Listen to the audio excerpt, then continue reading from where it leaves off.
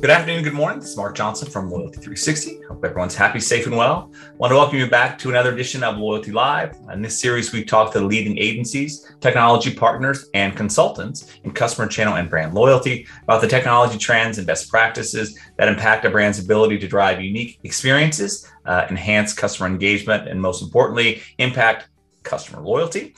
It allows for a deeper insight and deeper look, should I say, into the state of customer loyalty as we surface a number of challenges as we meet with brand marketers as part of our membership. And these Loyalty Live sessions allow for a pragmatic and empirically driven response to some of these challenges, which helps brands understand and evaluate the customer loyalty landscape in a unique manner. Today, we have the pleasure of speaking with Virginia Blackstone, the Chief Marketing Officer at Iris, powered by Generali. How are you today? I'm good. How are you?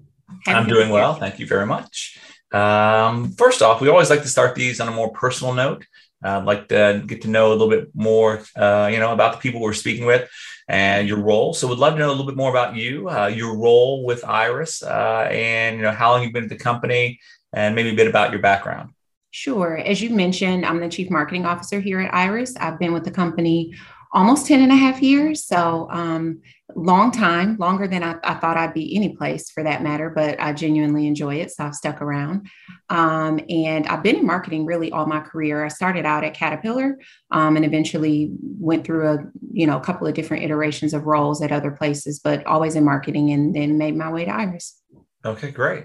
When you look at the company, for those who may not be familiar with the company, can you give us a brief overview of the company? What you guys do, how you do it, and kind of areas of specialization or even industries you may specialize in. Sure. So Iris is, or Iris powered by Generali is the long name. I'll kind of use Iris throughout because it can be a bit of a mouthful, but we're a global B2B2C identity and cyber protection company, actually global identity and cyber protection company. So we offer our services worldwide.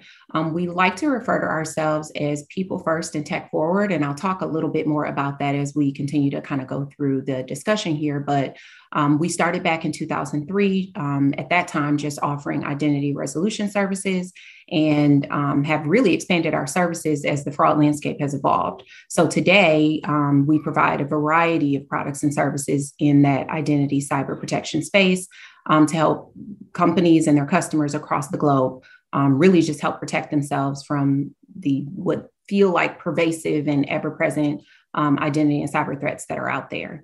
I think one of the things that really sets us apart is not necessarily what we do, but how we do what we do.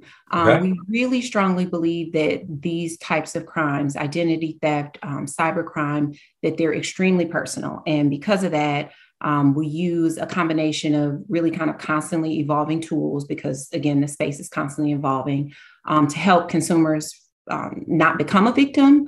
But should they become a victim, to really ensure that they are receiving compassionate, caring, expert assistance in really resolving or restoring their identity if the unfortunate should happen. So we really think this combination of kind of powerful technology on the front end and really human, caring, resolution support on the back end if necessary is kind of the optimal solution for our partners' customers.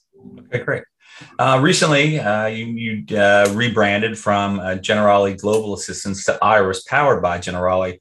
Can you tell us a little bit about the rebrand, why your team felt a rebrand was needed, was necessary? Sure. So under that Generali Global Assistance umbrella was a number of different what we internally kind of refer to as business units that operated in different segments. We offer travel assistance services, cost containment services, a number of different things. And I think for the identity and cyber protection business specifically, we just felt that there was some confusion around what lines of businesses we were in and what services we actually offered in that space. And when you are offering such great services as travel assistance and travel insurance, Sometimes that's what people tend to default to think of when they're thinking about Generali Global Assistance. And we just kind of felt like there was some confusion there. So to eliminate that confusion and really highlight that what we do at Iris is the identity and cyber protection, we decided to change the name to Iris, powered by Generali. So the Generali Global Assistance branding does still exist. We just don't use it specifically for our global identity and cyber protection business. Okay, great. Are there specific verticals that you traditionally work within? And, how does Iris typically work with your clients and with your partners? Yeah, so it's interesting, identity fraud. I'm a hand talker, sorry. Identity fraud and cybercrime don't discriminate.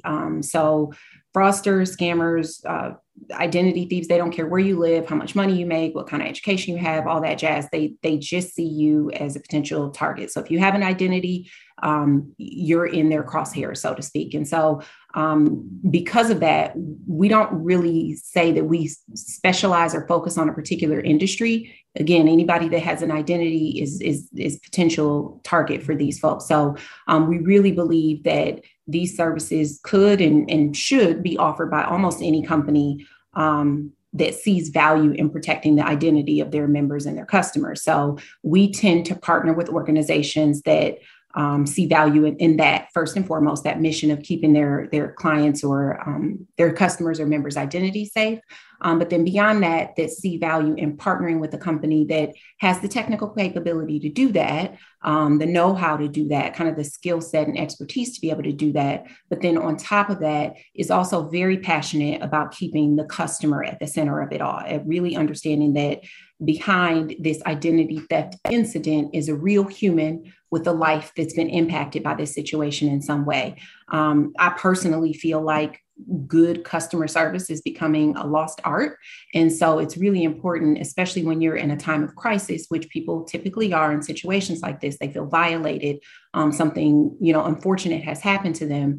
And so it's scary, it's chaotic. And so the last thing you want is to make contact with someone and trying to resolve that issue that makes you feel like you're just a number, you're another, dotted line, on in another phone call, or that it's somehow your fault, that just doesn't understand that you're a person, and that this is capable of really happening to anyone. So if having the right expertise in technology, but also having that human touch is important, we think that makes for the ideal partnership for us.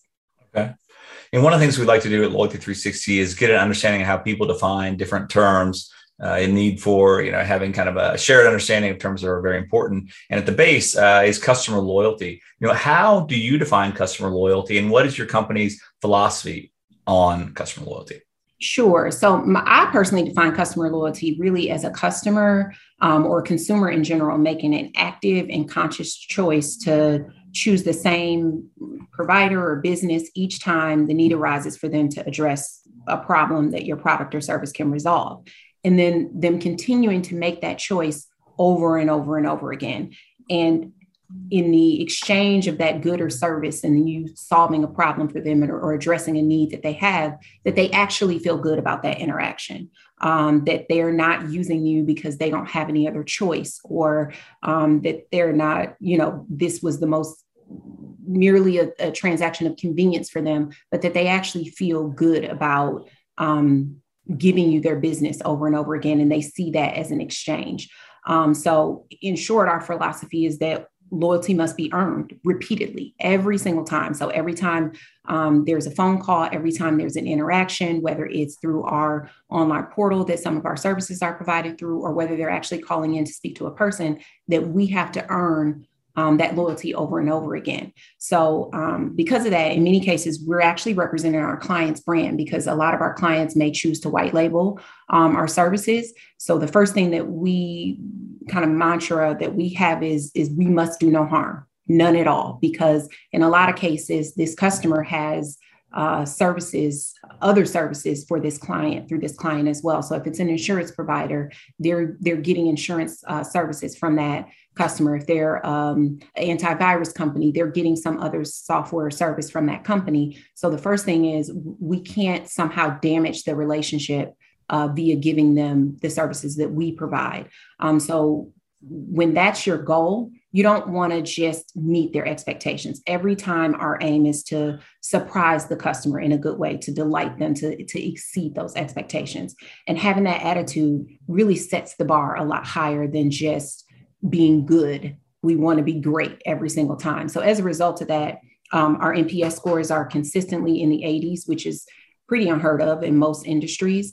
And then we're also really proud of the fact that we have 99% client retention over the past 10 years.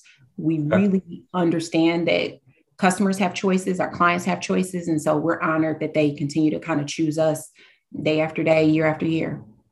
And I think when you look at customer loyalty, having the fraud issues that you address, identity issues potentially, those could really impact a customer's loyalty to your customer, that B2B2C example that you talked about. So I would think the products and services that you offer, if used effectively, can help embellish or enhance the customer loyalty metrics, NPS scores of the clients that you work with that are reaching out to the end consumer, correct? Absolutely. I think, there are times when we get, or lots of times, many times we have, more than I can count, we get a lot of positive feedback from these end customers. And again, a lot of that is because we're dealing with people during a very scary situation. Sometimes some of these cases are very complicated to get resolved. So we're working with customers for weeks at a time. When it's all said and done, they're extremely pleased with the interaction that they've had with us, and they're motivated to either leave us positive feedback on a recorded line or give it directly to someone. And in many cases, they don't know that they're talking to Iris Powered by Generali. So they're saying, client X, let's, just say Acme Company. Oh my God, you guys should teach a course on great customer service. This is the best experience I've ever had. And when we give that feedback back to the clients, they recognize that resonates positively with them because they don't know necessarily that they're talking to Iris. They think that this is an employee of Acme Company. So they're really that positive goodwill, that positive feeling definitely spills over onto the client as well. Okay, great. When you look at your offering, how do you position your offering and some of the key features and the functionality attributes you have that would be most appealing, useful to marketers as they engage the end consumer? Yeah. So I'll take this kind of in two pieces because I mentioned at the outset, we're global, people first, technology forward provider. So we understand how important and critical the technology is, but we hold the customer experience, like I said, just as high. And so that means we're really careful about not adding features for the sake of adding features. So when we add a feature, we really want to make sure that it's easy for the customer. Number one, that there's value there. There's a reason why we're adding the feature. It's actually going to somehow better protect the customer. It's going to increase the ease of use or something like that, because we want to make sure that the customer will actually end up using it. From a functionality standpoint, it's better, it's more intuitive, it's engaging, something along those lines. It has to be a reason why we're adding it, not just because it's a new feature out there or some competitor is now offering this as a feature. So because of that, we may not be what other, somebody is just looking to check a box side by side with another competitor. We may not check all the boxes, but we actually see that as a positive thing from a B2B standpoint, because as a business partner, you're paying for those extra features, even if an end customer doesn't use them or not. And if you're packed in so many features that a customer doesn't see the value in them and they're not using them, then it diminishes the overall value of the product, and you may not get the engagement with that customer that you're looking for, because they feel like, well, I've spent my time kind of signing up for this new feature or engaging with it in some way, and it did me no good. And so if you do that over and over again, they're going to say, what's the point of this product? It's just wasting my time. So we're very mindful about the key features that we put in. And even that, it can be a bit of fighting identity and cybercrime can be a little bit like whack-a-mole to a degree. Yep. The fraudsters tend, you kind of get one area under control. They find that they pop up somewhere else and figure out another way to scam someone or steal someone's identity. So we also keep a very good pulse on what's happening with the market, and we add features to address what's really happening. So for example, the past couple of years, scams have become a huge issue for a lot of consumers. So we recently launched a service called Scam Assist, which is really designed to get out in front of that and investigate potential scams and provide guidance to consumers before they happen to fall for a scam. So they can reach out to us to investigate that and give them guidance on it. Prior, at one point in time, mainly before kind of chip and pin, new account fraud was huge, for example. So, we include 3 bureau credit monitoring and alerts, and we have actually recently enhanced our identity monitoring and alerts to include something called high risk transactions, because our research is showing that new account fraud is kind of making a resurgence now that fraudsters have figured out how to get around the chip and pin. So, again, we spend a lot of time really looking at what's happening in the market first to figure out what those key features are that need to be included, so that we're not just adding stuff for the sake of adding stuff. That's kind of the key takeaway here, is that we can evolve with the market. Okay. And I think you touched on some of them. Loyalty fraud in gaming is a huge area of interest for our members. They're trying to figure out a pragmatic way. It's almost like the drunk uncle at the family barbecue that no one wants to talk about, right? So, yeah. But I think there's the reticence about talking about it or to it is decreasing. So it's definitely more top of mind. What are you seeing with regard to fraud in gaming? How is it changing over the past couple of years? And maybe what trends do you expect to go forward? You talked a little about chip and pin, some of the things you saw there, but more holistically, what are you seeing with regard to fraud in gaming? Absolutely. So I think, just a few minutes ago, I mentioned this idea of whack-a-mole, and gaming is no exception to this. So if there's anything of value that a thief can use to steal your identity, they can and will do it. So for a lot of fraudsters, this area of gaming, for this specific reason that you said, it was kind of the drunk uncle no one wanted to talk about. So because of that, actually, for fraudsters, they kind of consider this low-hanging fruit, because consumers typically aren't safeguarding or checking into the accounts connected with these things in the way that they would their normal bank accounts or their normal credit card accounts. Additionally, we know that many consumers are guilty of using kind of the same passwords across multiple accounts, and these gaming accounts and kind of loyalty accounts are no exception. So that's why we always recommend using a unique password for every account. But we know that for a lot of people, that's difficult. There's too many accounts to remember, so at a minimum, we recommend that consumers kind of keep track of these passwords and update them frequently. And, most importantly, if they're notified of a breach impacting an account that used that same password, to go ahead and make sure they change, all of the accounts that are using that password. Now, with respect to gaming in particular, many gaming platforms also have a high degree of anonymity for a number of reasons. So, that also kind of makes them a right target to be targeted.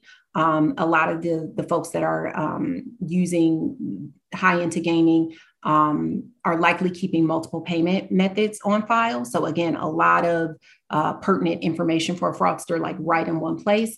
And in general, we found that there's a lack of kind of regulatory authentication requirements that other industries maybe require. So all of these things kind of make them desirable targets for fraudsters. Okay. As far as, what trends do we see forward, or what do we tell people to do? I would say all of the kind of general fraud prevention, hygiene type tips that we give out for any other situation would still apply here. Use strong, unique passwords, for example. Don't click links that you're unfamiliar with or not expecting. Don't be tricked into giving out your personally identifiable information to someone, that you're gaming with online.